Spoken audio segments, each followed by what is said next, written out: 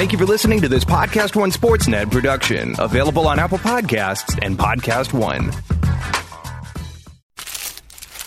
For all you foodies out there, I'm unwrapping a McDonald's steak, egg, and cheese bagel.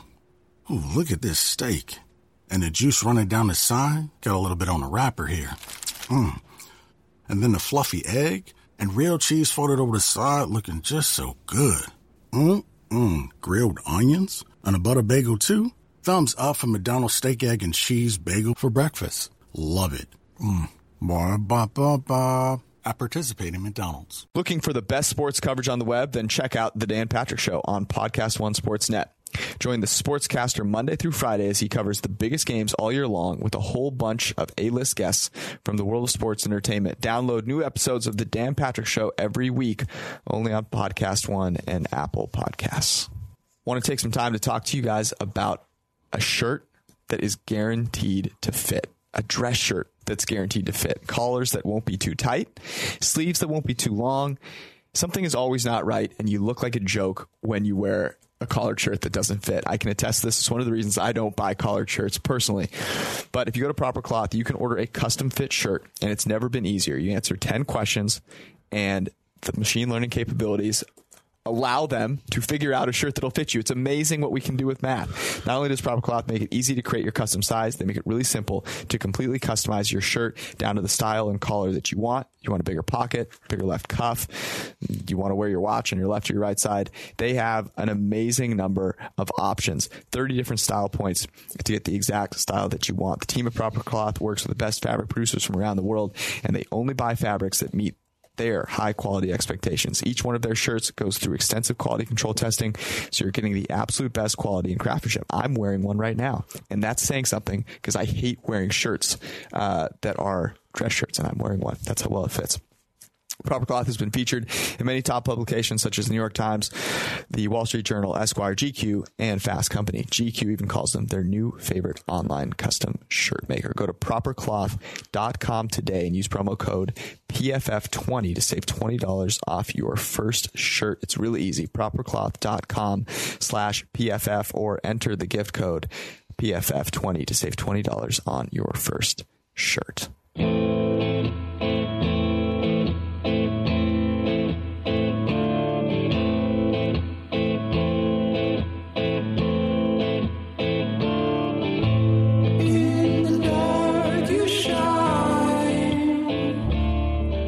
Are very lucky. For one, because we have a fire now. It's very festive. And two, because we've got someone on the line who is a good friend of ours, a awesome person to follow on Twitter. And honestly, that's kind of how I lead it off, Josh. Josh Hermsmeyer, what the hell do I even refer to you as? What's your go-to title? I don't even know. I don't know. I guess I'm an analyst at 538 is probably the way I describe myself. It's my big platform. It's the one I'm most, thankful to have because you actually get some readership that way. But yeah, Twitter's a lot of fun, man. I don't know. Some people find me too smarmy. I'm a big troll. But if you imagine me pounding out these tweets with my thumbs and misspelling half the words and just smiling the whole time, I think it's a little easier to take. Well, yeah. And what's really cool and why you're one of the first guests we have had on the show is just you've done such a great job, I think, in democratizing football research, right? You started out kind of independently. You had your own business. You still have your own business. And on the side, you were sort of studying football and coming up with great insights. And then what I respect a lot about you as well is it's sort of a competitive space, but you do such a great job of also promoting other people's work. And what it does is I think we've made so much more progress in football analytics because of people like you. And I think you're, sort of the leader in that realm. And then the second thing, which I think you're most, in my opinion, what I think is the coolest thing you've done so far is you've fundamentally altered daily fantasy football. I know I've been watching your friend Pete's, YouTube videos and things like that. And how and I don't know if it's mostly a joke, but he's so frustrated with this idea that there are not these huge edges in drafting wide receivers in DFS because of your buy low model. And it's such a great, I don't know, testament to studying football, finding something that, you know, in hindsight, like, yeah, air yards are a huge deal and they measure intent, modeling something around that, and now forcing, I think, DFS players to find another edge. And that's like, you know, all research is about. So I find that super cool, and we're so happy to have you on today. That makes one of us. George. Hey, look, at least I got some kind words out of it. You got that. We maxed out kind words in the first 2 minutes on purpose, so that now nothing but sarcasm here. At Frisco Josh on Twitter, everyone assumes that you're from San Francisco, which I find to be one of the best bits in the whole thing. But let's start off with this. We've got a couple of questions that are sort of non-football related that really guide us into what kind of a person you are. The first one is, what's your favorite beverage? So, you know, this is tough, but I think I'd have to go with a session IPA. And the reason why I like session IPAs is because they're often like have cool names like all day IPA. And that's really the way I drink, or at least how I like to drink when I'm having a good a beer. It's also, you guys mentioned my previous lives. I used to be a winemaker, and there's these old cliches. Takes a lot of beer to make good wine, but it's totally true. We're not out there just drinking our wine. We're drinking a bunch of beer while we're making wine, and so I've kind of had that as part of me for 20 years now. And so I like these lower alcohol IPAs with a lot of flavor, and so yeah, that would be definitely my favorite drink. The tweet you had the other day about how you had to wear a hazmat suit to make wine, like, not wild, isn't that crazy? I was so like surprised there, but now it kind of does make sense given like the toxicity and things like that can come out of there. But that's sort of interesting. And then you drink beer while you make wine. It's kind of kind of a really funny change there. I'm going to hold off. Yeah, I mean, no, go ahead. People think like winemakers are the snooty guys with the pinkies in the ears, and no, man, these are the guys that are like, you know, all dirty. They've got like grape skins all over them. They're stained hands, and they're drinking beer. It's just there's like a kind of a huge difference between the perception and the reality of winemaking. It's not glamorous at all. It's like the run game. So Josh, it is the run game.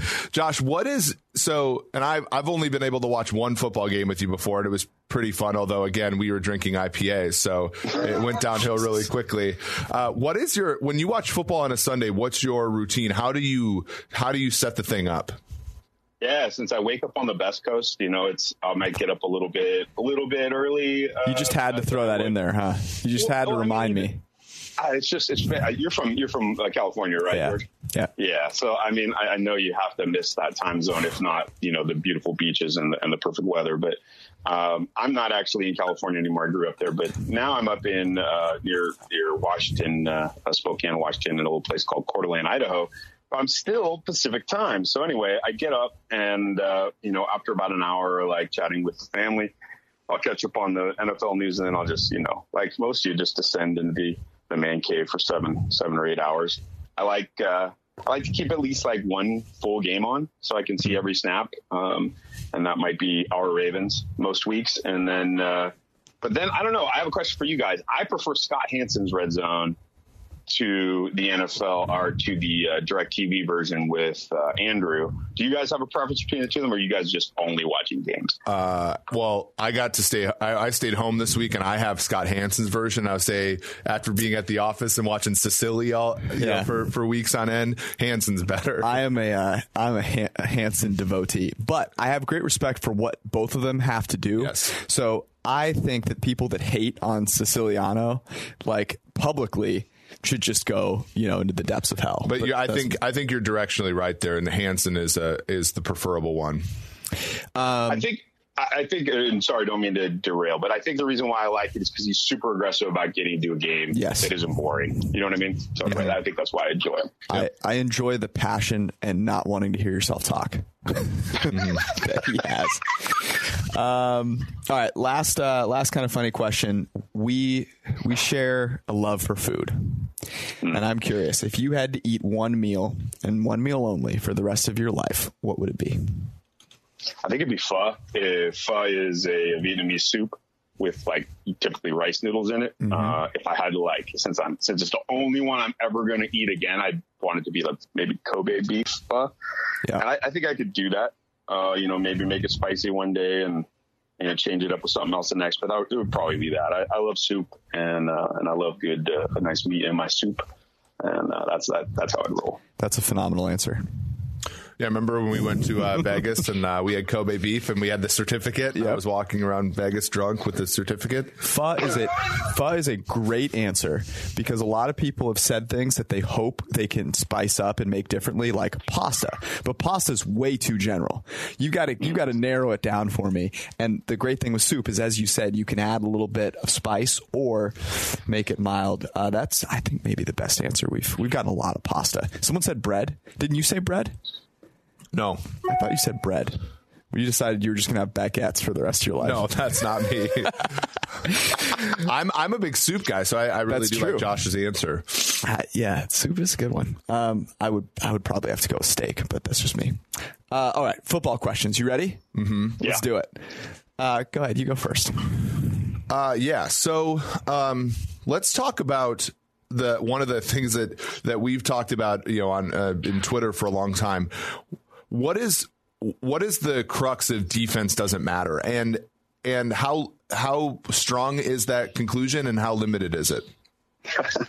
I mean, so there's like two spaces where I would talk about defense not mattering. Like, one is fantasy. We talked about that earlier. I think I am absolutely behind it 100% in that context. In real football, I mean, of course defense matters, right? But the problem is that the way we measure it doesn't. We're not good at measuring defense currently. I think you guys at PFF have the best system. But even then, in a lot of ways, defense is just measured in a way that we're not actually capturing what's important. And we know that because, as you guys talk about all the time, there are certain things that aren't stable. And if you can't project something forward, what are you actually measuring? I think the problem with defense, and my hope, is that at some point we'll be able to quantify traits in a way, because I think traits is what drives defensive performance, and then the ability to work within a group, because it's like a weak link thing instead of like a strong link thing.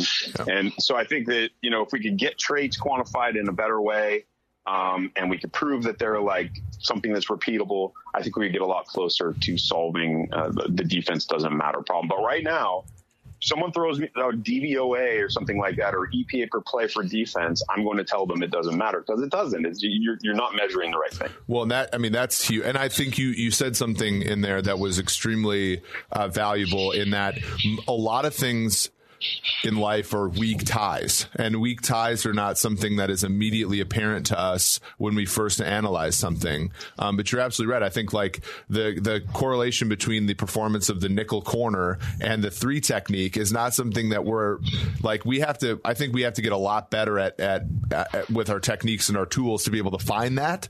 But I imagine that's probably, when we talk about defense, the cluster injuries, the downstream effects of losing one player. I agree with you. I think is probably the next set of things that we have to study. I remember messaging you a couple weeks ago, looking at how I bet props. Oh, I know. I'm aware. And the funniest thing, I put these things in a spreadsheet, and I'm like, wait a sec, this guy's rushing prop has been the same for 5 straight weeks, and I'm like, I have to message Josh and tell him defense doesn't matter, because clearly, if defense mattered, this prop would, because we know the betting markets, even props, are pretty sharp. They would have adjusted for it, and they simply haven't. So that is a good testament to the analysis you've done. And while it's offended a lot of people, I think it's pretty spot on to the degree that we understand it at this point. My favorite thing about the defense doesn't matter is how angry people get when you say something doesn't matter. And what we're talking about is you shouldn't pay attention to the things that people put out as gospel, which everyone, I think, intuitively knows that a lot of the things people put out as, hey, this is my fact, use it, is probably not the most predictive thing in the universe, right?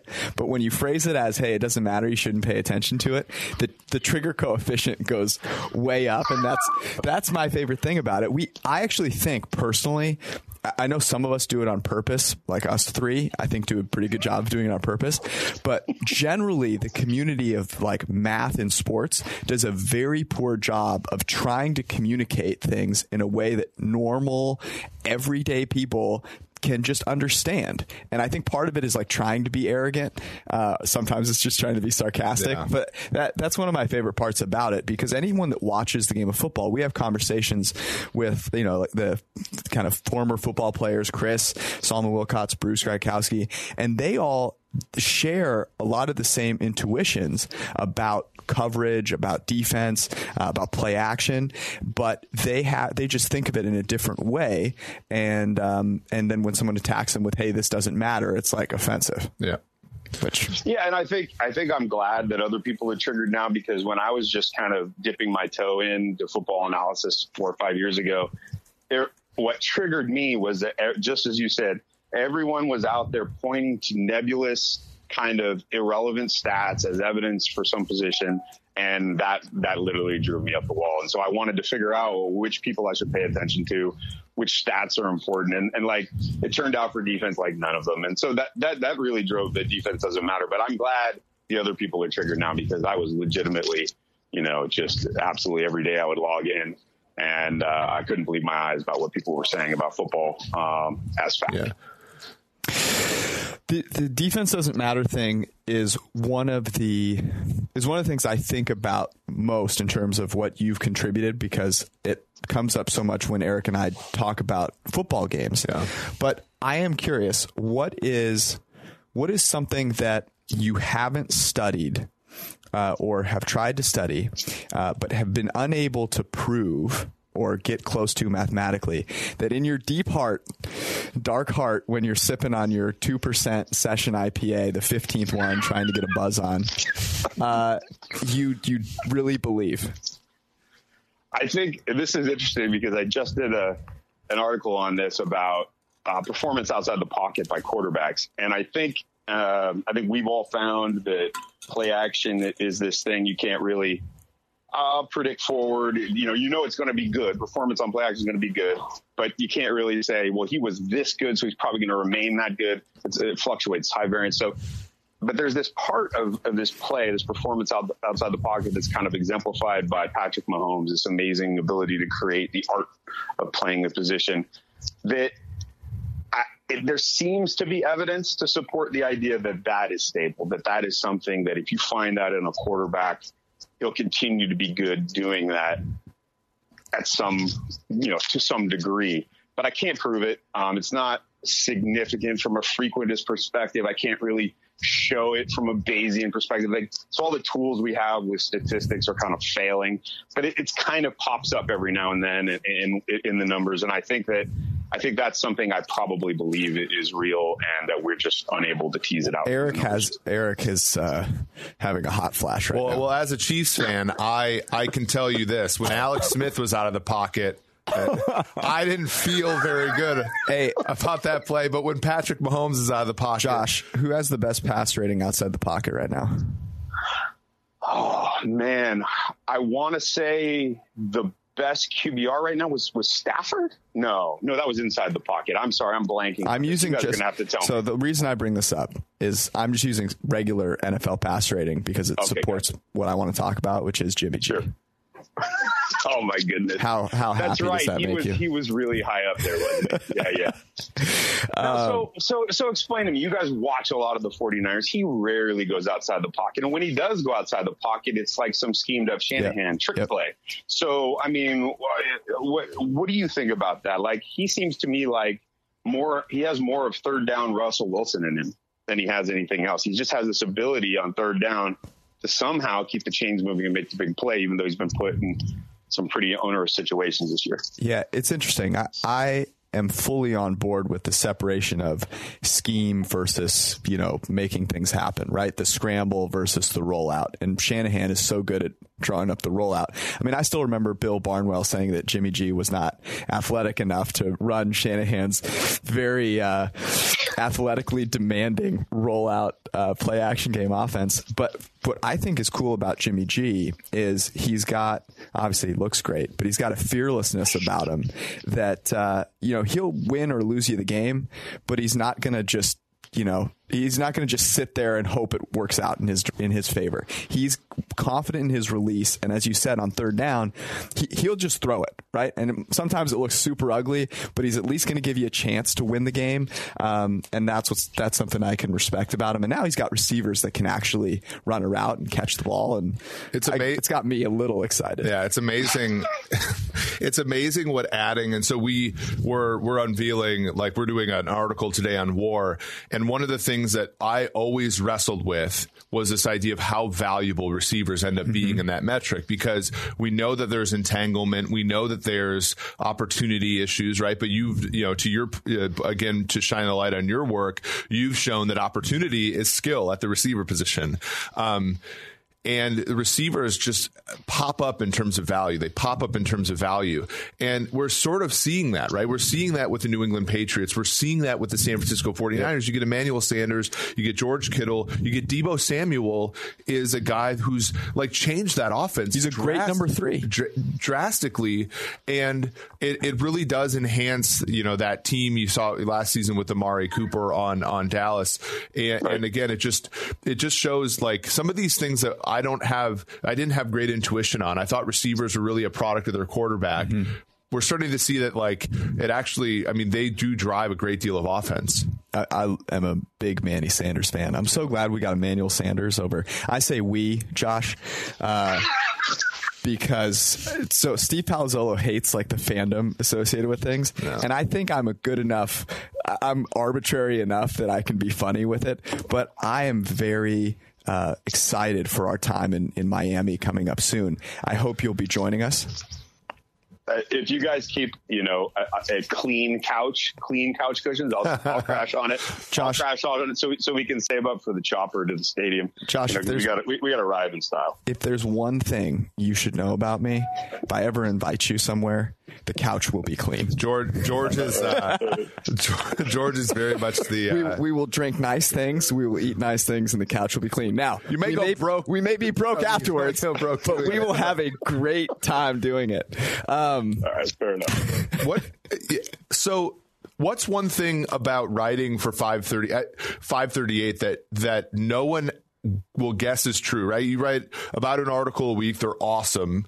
But what is one thing about that process that no one gets? And why is it declaring that you're a Democrat? Well, thank you for this. Thank you for this question, Eric. Gosh, we had dinner in Philadelphia, and I think I kind of talked about this at length. So one of the things about 538 that I think most people don't realize is the rigor. Like I have 3 levels of editorial for every piece I write, and it starts with a quantitative editor.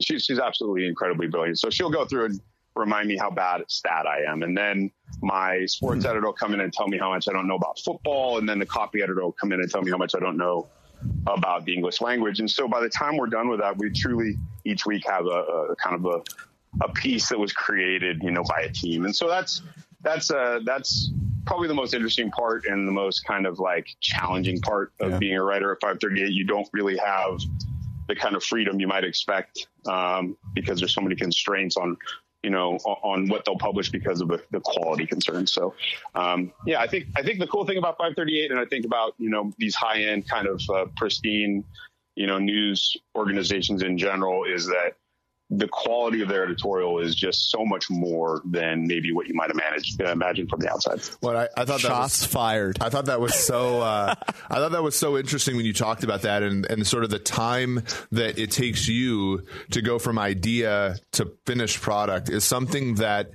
I don't think people that read people that just take good work for granted don't necessarily understand. And so it was cool to listen to that. And also, so I really wanted to ask that question because I know, Rome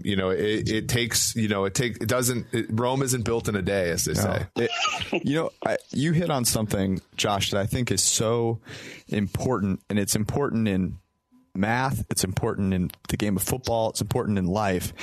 like really paying attention to detail and putting process around things and caring about every component of your work, even though it seems mundane, it is how you get to greatness ultimately, right? And one of the things that Eric has taught me a lot about the mathematical space is the ability to do that with simple things that you can learn a lot from. And I think you have done a really nice job of that too. It's something that I continually work on, because I'll sit there and be like, I really want to get to this awesome, complex result. It's like, hey, take a fucking step back and, just like get the stuff that's right in front of you and do it really well. And you can gain a lot from that. I think our friend Cade, when he was, speaking at the conference a month ago, basically said, nail the simple things before you move on to the difficult things. And I do think that that's like three levels of editorial.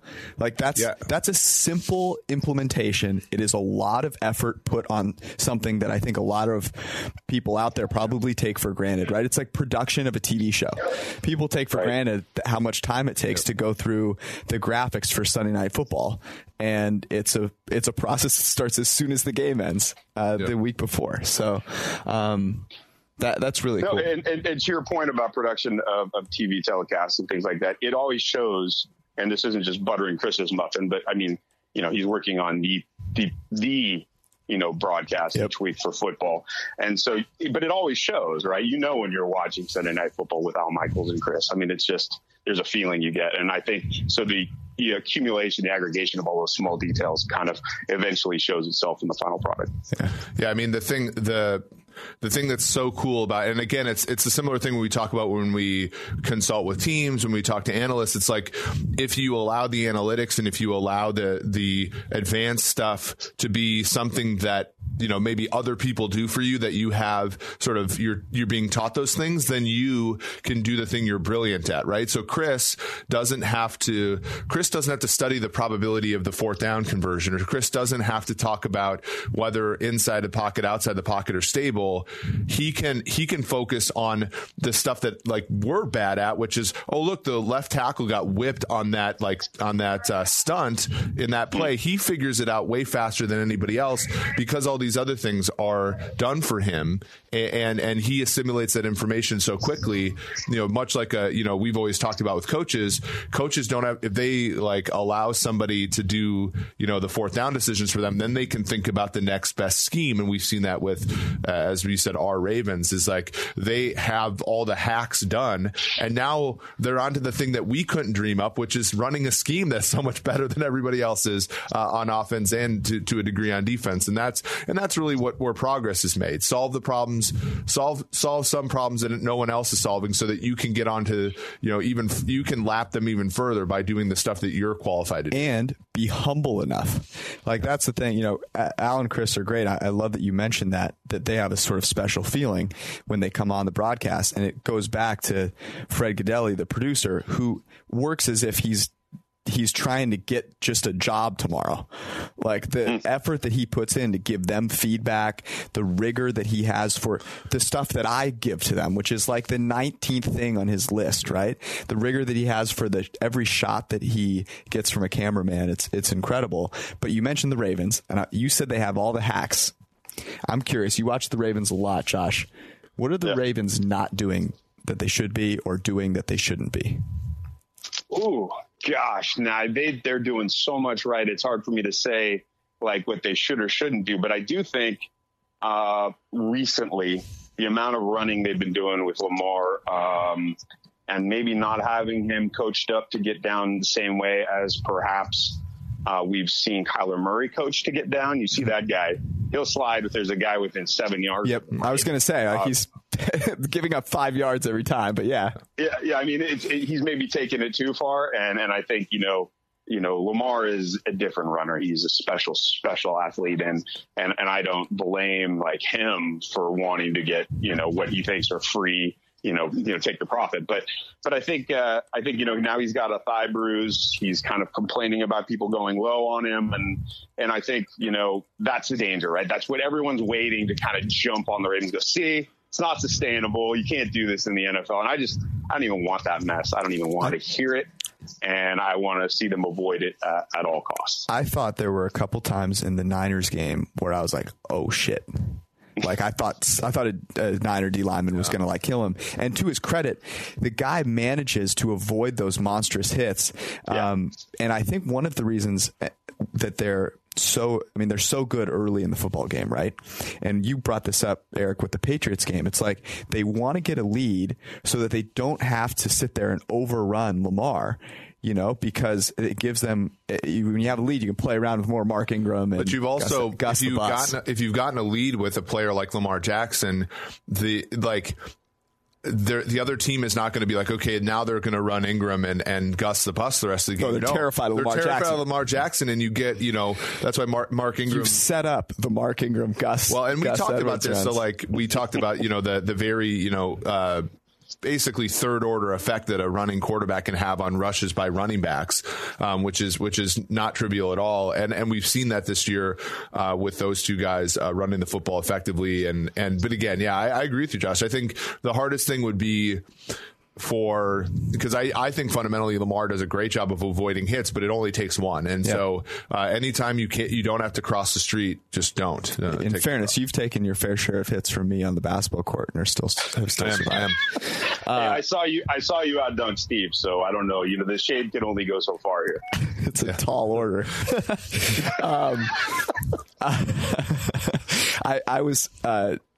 I like all the people that, they give the Ravens a ton of credit for drafting Lamar, and they should. And we talked about how great it was, and a lot of people talked about how great it was. But then other people will bring up, look, they took two tight ends ahead of him. Just one tight end, right? Just Hayden Hurst. Just Hayden Hurst. Yeah.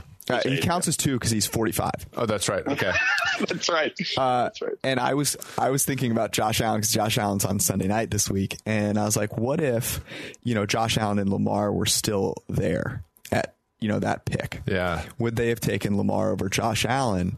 And I mean, that was one of the things I said was like, and we were totally in lockstep with this as a company, you should take Lamar Jackson over Josh Allen 100 times out of 100. And yet he went so much higher. And I wonder if, if they would have done it. What do you think? So I don't want to be disingenuous and say I was a Lamar stan. Every mathematical model based on historical results would tell you he was something really far from a sure thing, right? Yeah. But there was also, the fact that, the numbers also show if you've got a mobile quarterback, if you put him in the right situation, you probably could have something special. And so it's this whole thing. Like if Lamar went to the Bengals, what would we be talking about Lamar right now? Like, I don't know that we would be. Slot wide receiver. I think he'd be spending a lot of time in the bathroom after eating too much Skyline chili, but that's just me. No, you make a great point. It's really hard. I guess I want to say, like, I'm a huge Ravens stan. They're my favorite team. There are Ravens, but when I talk about Lamar now, it's just in appreciation, not me like dunking on some cake I had that he was going to be amazing.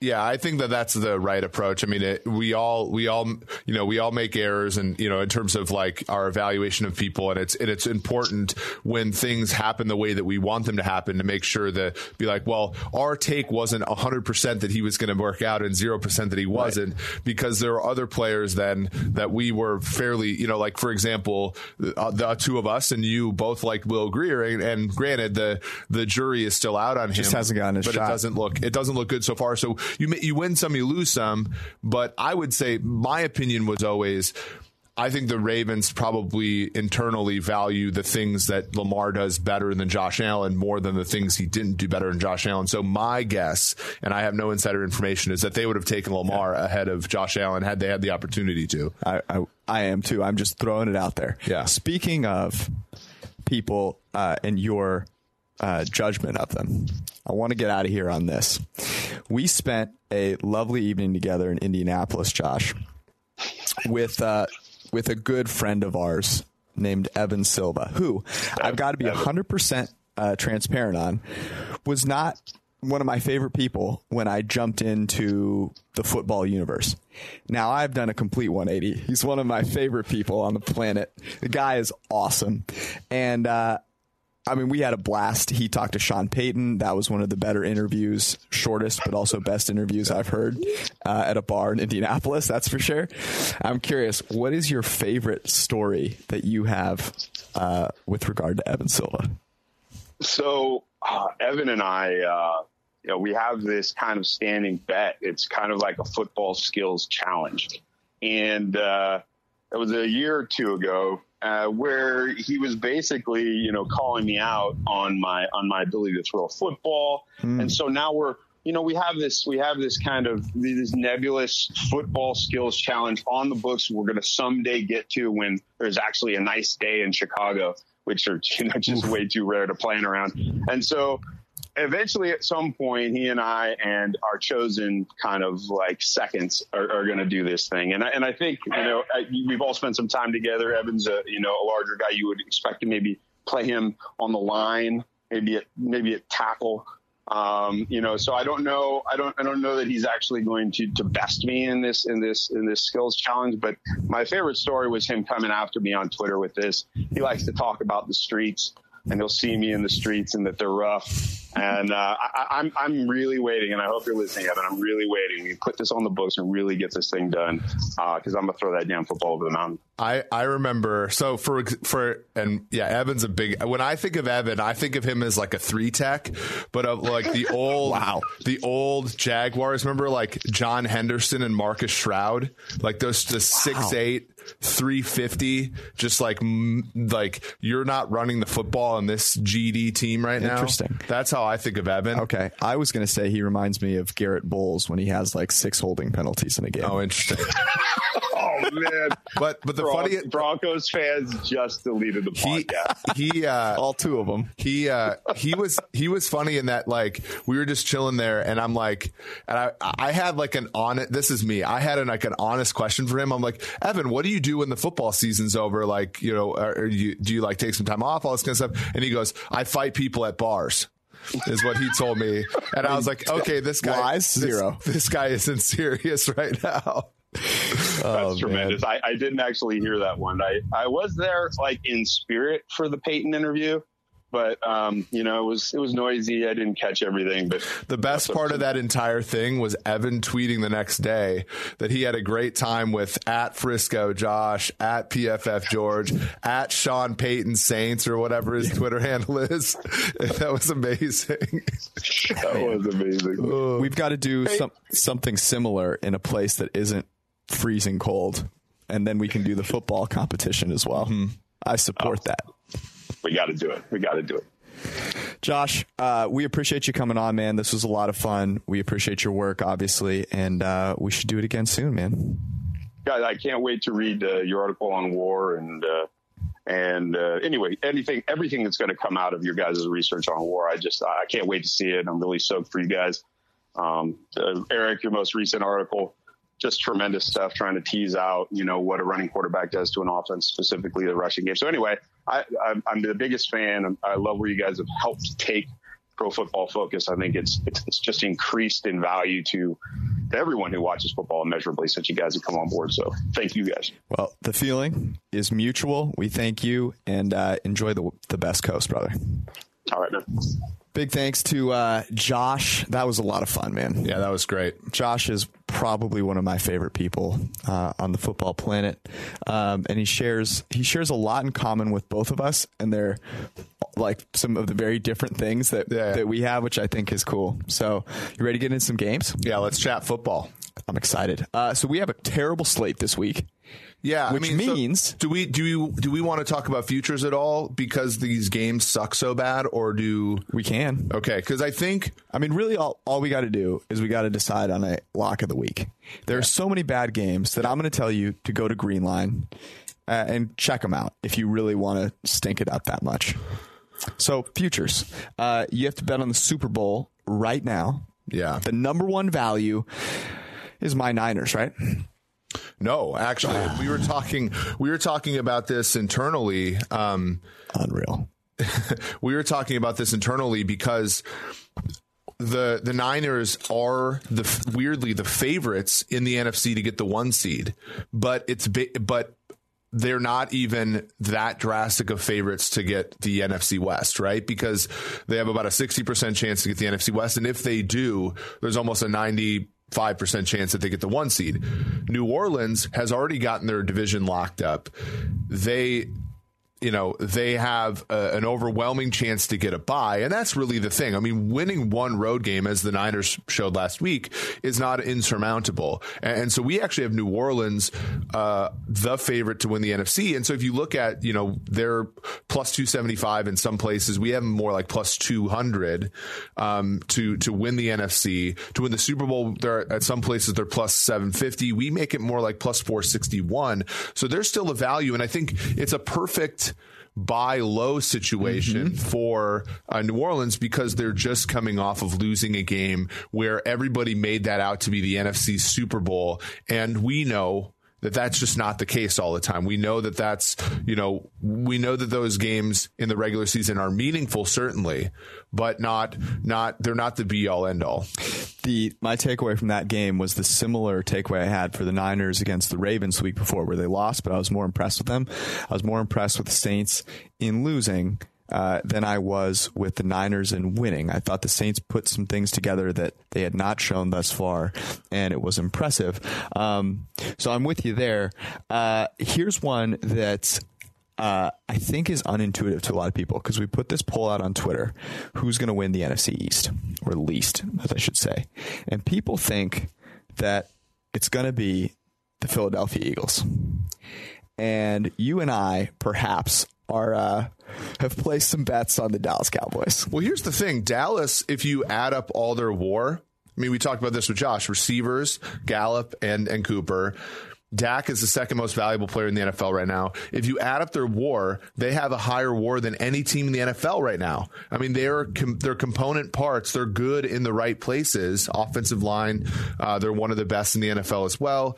Defense has struggled, but where they're good in defense is coverage. And that, I think we're seeing the negative variance of that right now. Yes. So And the path is pretty simple for them. Beat Philadelphia. That's it. Right? And the Giants took Philadelphia to overtime on Monday Night Football in Philadelphia. The idea that Dallas can't just waltz into Philadelphia and win, and then I believe they play Washington in week 17.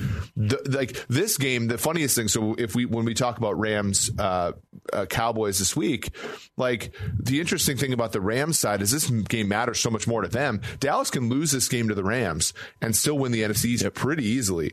And so the market has them, I believe, about 135, if I'm not mistaken, to win the NFC East. We make it more like 140, which is certainly lower than we've had them before. I mean, I've bet Dallas at minus 200 to win that division at a couple times this year, but it's still a value if you can get it. Yes. That is my favorite one, aside from the Super Bowl value. Because if you're going to take a team with a quarterback and receivers over, and a game in a bird in the hand, right? Yep. Over a team with a quarterback who's playing kind of poorly and no wide receivers, I'm taking, everything else being equal, which it basically is, I'm taking Dallas. I mean, especially given the advantage that they already have. I'm 100% with you. And one of the things that I think is interesting is both teams are playing terribly, but one team is playing terribly because they're doing things fundamentally that are bad. They're just a bad team through and through. And the Cowboys are getting the wrong side of variance on plays and situations that we know are unstable, and have been good in situations like early downs, passing on early downs, which generally is more consistent. Okay, so let's run into the games here. We're going to start with Thursday night, which is Ravens-Jets. We're going to talk about it for one moment and one moment only. This line has steamed up to 16.5. We talked about Lamar Jackson. I think they should sit him and just let him rest and let RG3 go out there and win. Ronnie Stanley has a concussion. He's doubtful. So this kind of seems like a game where it's a Thursday nighter. 16.5 is a lot of points. Yeah. The problem is the Jets are every bit as banged up. I mean, Jamal Adams, I will make the argument Jamal Adams is the best player on either team, and he's out. The Jets struggle at receiver other than Robbie Anderson, right? And so the issue is going to be, How are they going to make plays in the passing game? So I don't know. I can see a situation where the Ravens just play this game very conservatively.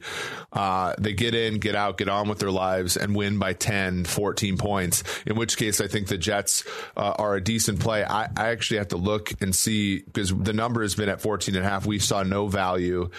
Even at 16.5, we don't show a ton of value here. There's probably more. I mean, the hard part is how bad the Jets have been at times this year, even with Darnold, really, and how much the Ravens have wanted to, especially in recent weeks, jump on other teams. I think if you're looking at a betting angle for this game, you go to the props and you look at maybe a Lamar Jackson under, right, rushing yards. You maybe look at you maybe look at a Robbie Anderson over as because they're going to try to throw the ball when they're behind, that kind of stuff. Maybe look at a first half over because the Ravens have been so good at winning in the first quarter, that kind of thing, more so than betting full game, because I don't think there's a ton of value full game. If I had to pick a side, I would pick the Jets, though, plus 16.5. Yes, that's what I was going to say.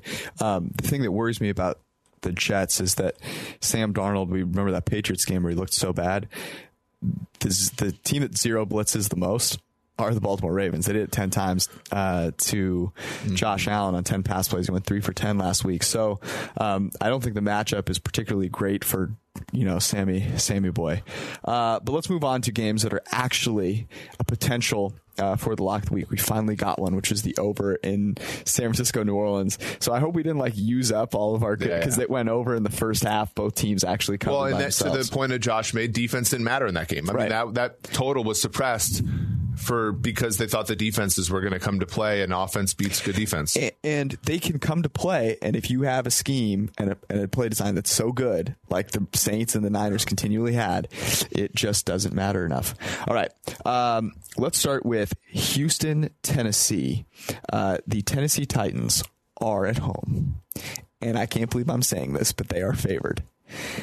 And I can't believe I'm saying this, but the model likes the Tennessee Titans. Yeah, and so this is one that we did not put in our spread picks column, mostly because we've just struggled with Tennessee. I know we didn't print it up, but there have been a number of times this year where Green Lines liked Tennessee heavily. In the Mariota days, it was Jacksonville on a Thursday night. It was against Buffalo at home, and they missed 4 field goals. And then the last time Green Line really liked Tennessee was when they played Carolina in Carolina, and they ended up losing by 10 when the spread was, I believe, 4 or something. And then a couple weeks ago when we had our terrible week, we liked Jacksonville against Tennessee, and Tennessee rolled over them. So we sort of stayed away because, there's a lot of different competing things. Like, is Tannehill's run stable? Is Houston was last week an aberration for Houston or something more like the norm? But here, I do think the Titans, if I had to pick a side, I think the Titans are a great side here in that they do a lot of things that sound stupid, but control the game. They don't. Derrick Henry's the type of running back that doesn't give away yards, which is no, he does not. If you're going to run the football, right, on early downs, at least you're getting negatively, EPA on most of those plays, but at least you're not getting negative yardage, which again, and then, Tannehill's doing things like throwing the ball downfield, being great on play action, being efficient overall. AJ Brown's been great. Delaney Walker's come back and had some success. Corey Davis has been good. And so, I think there's a significant number of sample paths here where Tennessee just absolutely blows out Houston. And even in the games where Houston keeps it close, Deshaun Watson Deshaun Watson's the third most valuable player in the NFL this year per WAR, but there are games where he's just unplayable, like the first half of last week. No Will Fuller scares me.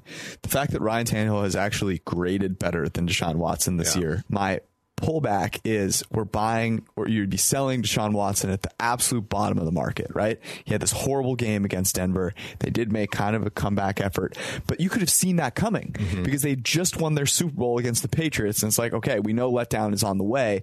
This game now really matters. They've had a week. They're pissed off. And Deshaun Watson, while he hasn't graded as well as Ryan Tannehill, And the guy's still been really, really solid. 110 passer rating from a clean pocket, and has dealt with an offensive line that's been terrible. And I'm not quite sure that the Titans can take advantage of that. So I will leave this open for consideration, but I say we move on. What's the next game you want to consider? Let's talk. Let's go with Cleveland against Pittsburgh. Cleveland against Cleveland against Arizona. I'm sorry. Cleveland against Pittsburgh, though, would have been a fun game. So the Arizona Cardinals, I see now they're 3-point underdogs at home, and it was like 2.5. The interesting thing is that we still have some value on the Browns as a 3-point favorite on the road in Arizona. When we wrote it up, it was 2. So clearly some movement going towards the Browns. I can't totally explain this because I know the Cardinals suck, but there's just no good news that ever comes out about the Browns, and for good reason. Like, Odell Beckham Jr. has gone from a top 10 wide receiver as a rookie with Eli Manning to like 60th in yards per target now with Baker Mayfield. We've got Freddie Kitchens over here, running the ball on 4th and 9. Baker Mayfield has an 82 pass rating from a clean pocket. I mean, it's horrible. Yeah, but the problem is a lot of the things. So that's where passer rating falls short, right? Yep. Because Baker's not generating turnover-worthy plays at the high, like among the highest in the NFL. He's turned the ball over a lot, but a lot of that is drop passes by, they got lucky last week, but like drop passes by receivers that turn into interceptions. And that's been a majority. But over the last, they've won 4 of their last 5 games. They've covered 4 of the last 5 games if you look at the closing line. Baker's been sacked only 10 times in the last 5 games, which is passable. He's doubled the number of touchdowns to interceptions. He's thrown for over 7 yards an attempt despite all of these things. Yep. So to me, though, this is a huge fade on Arizona because Arizona is... how do you come out of a bye week with 3 consecutive home games and lay an egg in both of them? And then, you come over here, like how much is there left to be had in terms of motivation for them, as well as the fact that, yes, the Browns offense has not been great. But where have they gotten healthy this year? Against the Jets, who suck, against the Dolphins, who suck. Like they're more than capable of beating up on a terrible defense. And Arizona is one of, if not the worst defenses in the NFL. So I really like this. I like this pick for the Browns just because, again, we're all even a 3. Yeah, I mean, but the thing is that 3 you're laying even money basically, right? So it's about the equivalent bet to -2, -120. So it has moved in our direction, which is encouraging on our end. But I would still lay the 3 there just because, again, the Browns I think are ahead, are out in front of Arizona in terms of class. Yeah, I can kind of get on board with it. What's the next game you want to talk about? Let's talk about the Rams against the Cowboys. Let's do it. This is going to be a fun game. Very interesting. The look-ahead line for this game was Dallas -4. I know. And even when we logged in on Sunday night, it was 1.5 Dallas favored. I got the Rams at +3 even money prior to the games last week. Now the Rams are favored by 2 on the road. And we talked about this on Sunday night. Dallas does not have a great home field advantage. But I just think,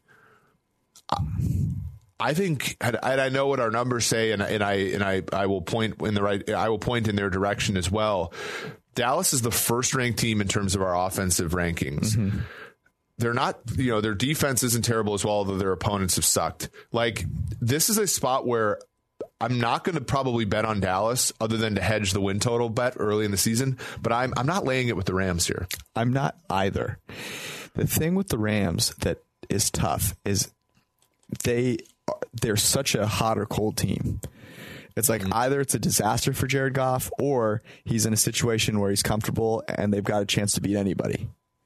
Seahawks are a great example of that. The Cowboys, I think, are still an example of that, right? The game's in Dome. Their defense doesn't have the teeth that would make you like terrified. And I don't know, but I agree with you. I mean, the line movement is kind of ridiculous. But it does show again, and I know you don't like to talk about the past, but with all 4 of our win total bets this year, you're in a good situation. If you bet Dallas this week, you could get a middle. You bet Detroit this week, you could get a middle on Tampa Bay's. If you bet the Bears this week, you can get a middle. Not only are we in a position where we're 1 game away from all 3 of those, but the other side is favored as well. So you're in a position this week where if you like the value on the underdog or the favorite in the case of, the underdog in the case of Detroit, like there's some value in sort of like hedging bets, looking for a middle there. Yep. Trying not to lose your lunch, so to speak. Mm-hmm. Next one. Let's chat about the Patriots going to Cincinnati. And very briefly, but I really liked the Patriots favored by anything less than 10. Our model hit me in the face, but the total is 40.5. 40.5, not a lot of points. Yeah. Here's the thing with this one. I think 40.5 is the way to go for the over, because the weather here sucks today, but it's going to be better on Sunday. I think people are a little overreacting. Can't be worse. Overreacting a little bit to that. The Bengals have had some life offensively with Andy Dalton back in the lineup. They're basically a pick 6 away from at least, they didn't even cover the closing line, but covering all the lines last week, if not winning the game outright. They've moved the ball with Dalton. They've had some success with Joe Mixon on the ground of late. And the Patriots are going to be a team. So that's one thing. So if this game is played closely, I think it's played closely in a way that this game goes over. Mm-hmm. If the Patriots come out and, much like 2014, say we're on to Cincinnati and they blow the doors off of the Bengals, this game goes over, I think, right? So you get a little bit of both here. Our number is, and I've seen it at 40.5. Our number is more like 41.5.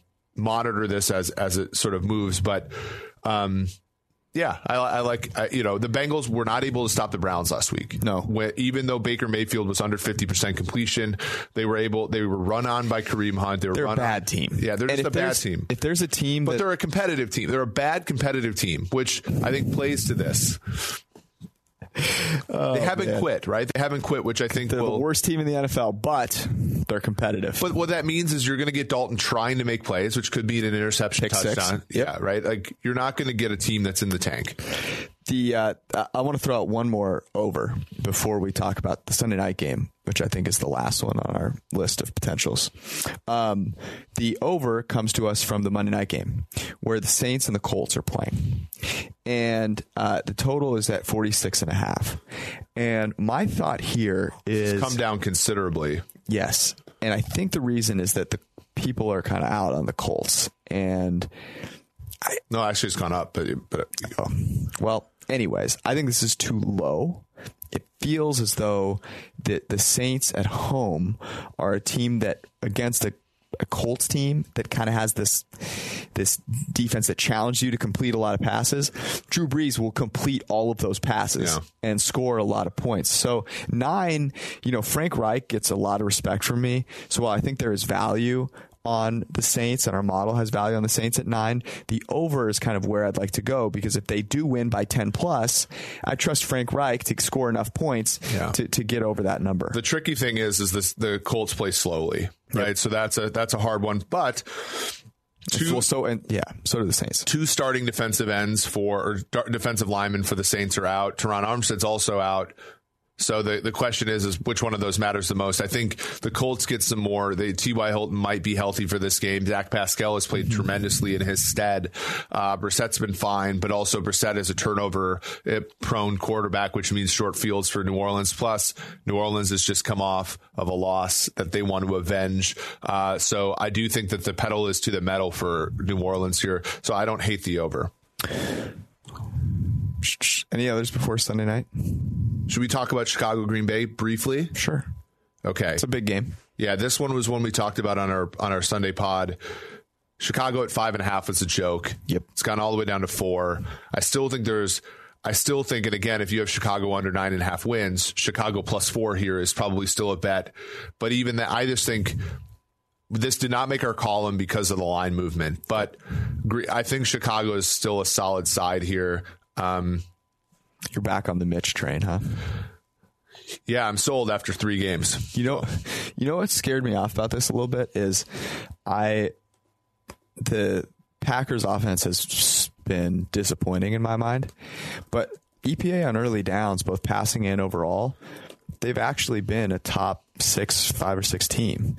So I was worried that you hate to go into something and be like, hey, this is my reason. And then someone's like, oh, by the way, that reason is wrong. You're like, oh, okay, maybe I need to reconsider things. But as I'm thinking about that, I'm like, okay, their offense is actually decent. The Bears offense has been so bad for so long that I think some of that is still carried with them. And 40.5 is a low number.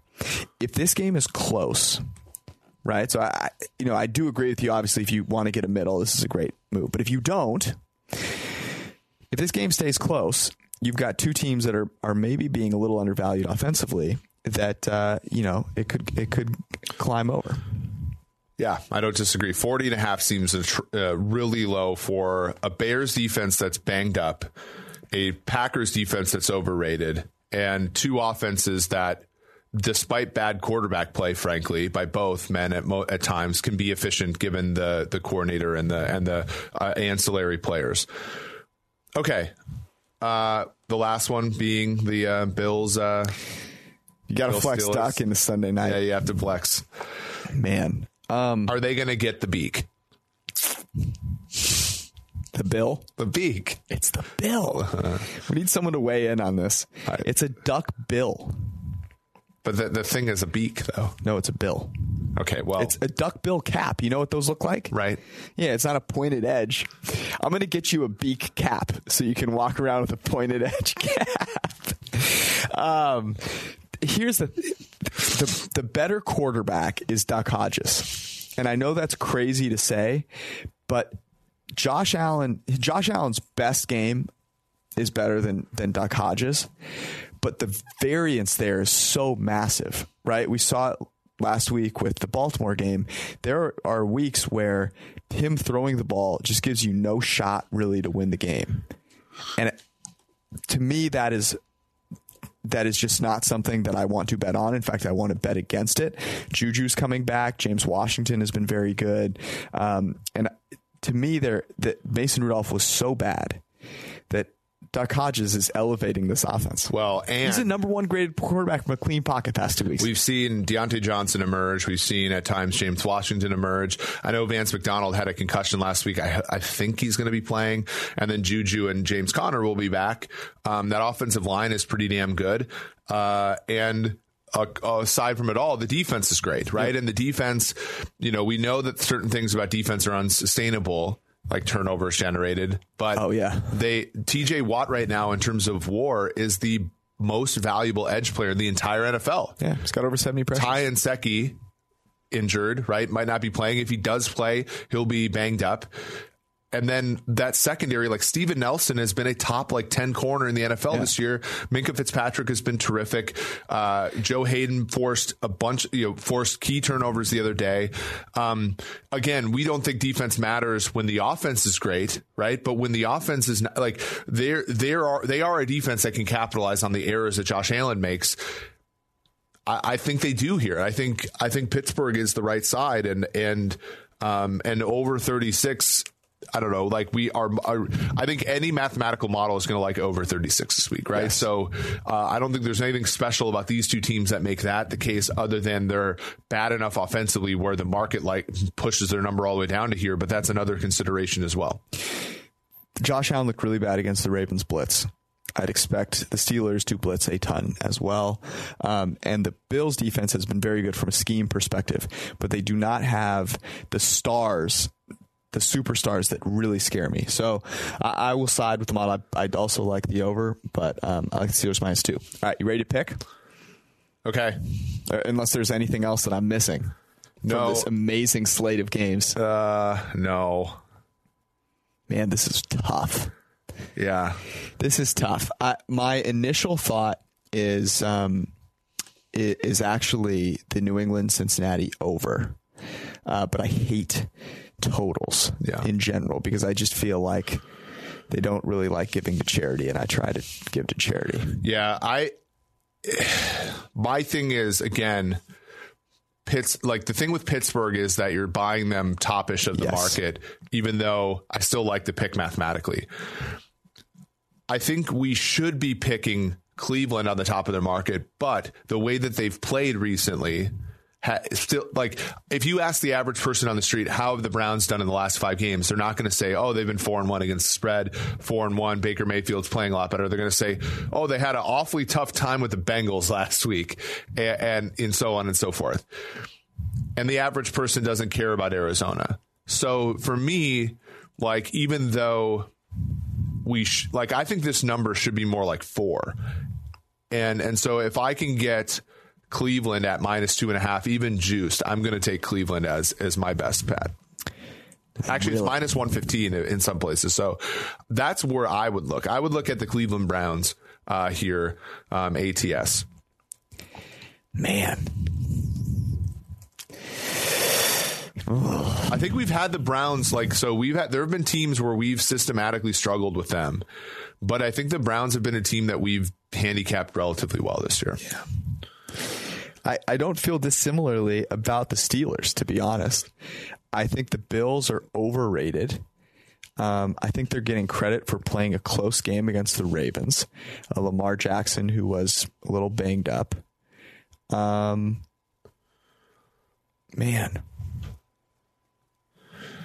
Do we consult Flamus Winston over here? Yeah, should we ask? It's tough. It's tough for me to back Freddie Kitchens. But you're putting yourself in a position to back either Freddie Kitchens or Duck. Right. And you like Duck. Absolutely. Okay. I absolutely like Duck. I can be convinced. Okay. Here's what I'll say. The Cardinals do suck. But they have the better quarterback than the Bills do, right? Yeah. Aren't you more worried about? I think Baker is better than Kyler at this point. I agree. And I agree, but I'm saying, like, if you have one quarter, you got to win this game either way. Yeah. Right? What if the Pittsburgh Steelers can't score?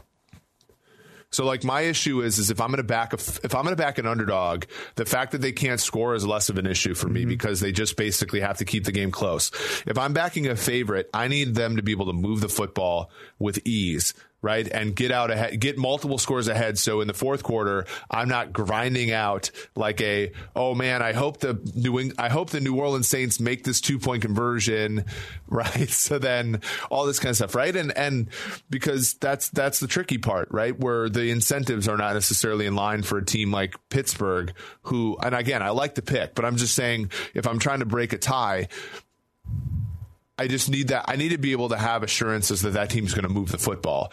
And I feel so much more strongly about the Cleveland Browns being able to move the football against the Arizona Cardinals than I do the Pittsburgh Steelers moving the football against Buffalo Bills, right? So I'm saying, like, I do. That's mostly because, like, then they can cover, like, they can, like, there's a significant number of sample paths where Cleveland's out ahead 21-0 in the fourth quarter, and this thing's a rocking chair, right? And can you imagine?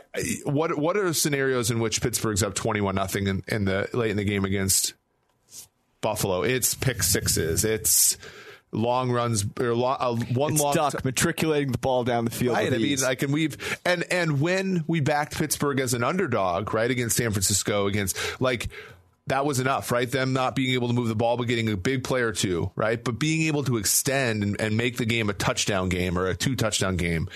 I like Pittsburgh, but I think it's far more tenuous than picking a team that has good offensive components that sucks. I mean, good offensive components that have been undervalued all year against a defense that is garbage, building up a lead. Okay.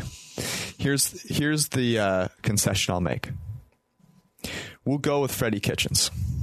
But if Freddie goes out to Arizona and thinks the desert is a dessert and just eats himself out of the game, never again. Never again. Okay. Never again. Never again. Okay. All right. So lock of the week is Freddie Kitchens to the Browns. Oh my God. -2.5 is the number. -115 will go. Oh, brother. Do you want to fire through the rest of the games? We've got like 5 minutes. Let's just talk about the rest of the games. What's the best of the bunch? I mean, the Chiefs Broncos. Right. So what's the narrative with Chiefs? Chargers Vikings. Let's talk Chargers Vikings as our last game today. Okay. Chargers are getting 2.5 points at home. It was 3, I believe, but 3 sort of juiced towards towards the Chargers. So it sort of moved in that direction as well. This is a game that I think Minnesota struggles with more than people imagine. Thielen is back. Thielen is back, but the Chargers have one of the best secondaries in the NFL now that Derwin James is healthy. Casey Hayward is really good. Desmond King's very good. Minnesota is very good rushing the passer from the edge, but not the interior. Yeah. The Breeze is the man he replaced, but Phillip Rivers stepping up into the pocket. The receivers for the Chargers are not bad. Yeah. Mike Williams, Keenan Allen, Hunter Henry. What does Minnesota struggle with this year? Covering players down the field. I think this game has a potential to be a shootout in LA. I do too. And the thing that I keep coming back to with the Minnesota Vikings is when they are healthy, their offense has 3 legitimate studs that can take the ball to the house at any time. The Chargers, when healthy, have legitimate studs at wide receiver that can take the ball to the house at any time. So I would rather jump on the offensive narrative for both of these teams. Kirk Cousins like a 123 pass rating from a clean pocket. The Chargers actually EPA per pass is not terrible despite their record. The Chargers are like 1-9 or 1-8 in close games. I mean, it's ridiculous, right? I believe all of their losses have been one-score games. It was the exact opposite as last year, where they won the majority of their close games of the 6 or 7-1. Here's my question to you, as you are from Minnesota. The Minnesota Vikings fans, they travel into this one? They coming out to LA for this? Yeah, I actually think there are a fair amount of Vikings fans that actually live in LA. So I know of a couple that are pumped about this game. So I'm with you, and I think that it's a scary game for the Vikings. If you're a Vikings fan right now, you are probably feeling decent, but you should probably be a little nervous, right? Yeah, I think so. I mean, because people, and this is again why we still like Green Bay as a division bet, even though it's gotten a little bit heavy. Minnesota, even winning out, does not win the division because of tiebreakers. And Vikings fans, when they've talked about this, are very despondent about that. Mm-hmm. But to me, the tougher thing is there's a legitimate chance that they don't win enough of these last 3 games to overtake the Los Angeles, or to be ahead of the Los Angeles Rams when this is all said and done. The Vikings have a sneaky tough schedule moving forward, and it starts this week. And I think people are overlooking the Chargers because they have a bad record, but this is not a bad team. This is a team with a positive point differential. This is a team with a good set of players. And as much as we give Anthony Lynn crap, I think when it comes to 4th down decision making and all those kinds of things, Mike Zimmer is in the same cluster. So this is going to be a game that I think, if you're a Vikings fan, prepare for frustration and hope for the best. I'm with you. It should be a fun game. I think there are some games out there that you may be able to scrape around some value as well, like maybe San Francisco, Atlanta, Philadelphia, Washington. So if you go to PFF.com, you get elite subscription. You can check out all the games on Greenline, plus all the bowl games, plus a bunch of really good content on the site. You wrote a phenomenal piece on quarterback rushing. So if you're about to watch the Ravens game, you should check that out. And of course, a deep dive into PFF War, the MVP conversation, and the battle for the AFC's 2 seed. So that does it for us. Actually, do we have a Cincy Y story this week? Not really, other than me beating Steve in a dunk contest. Steve's so tall that people thought the rim wasn't 10 feet tall. It was 10 feet tall. I can attest that it is 100%. 10 feet tall. I forgot my goggles the other day. I had to borrow goggles. Can't tell you how thoroughly I washed my face after that. Anyways, that does for us. We'll be back on early Monday morning to talk about Week 16 games. Thanks to Josh Hermsmeyer. That guy's awesome. Yep. Peace out.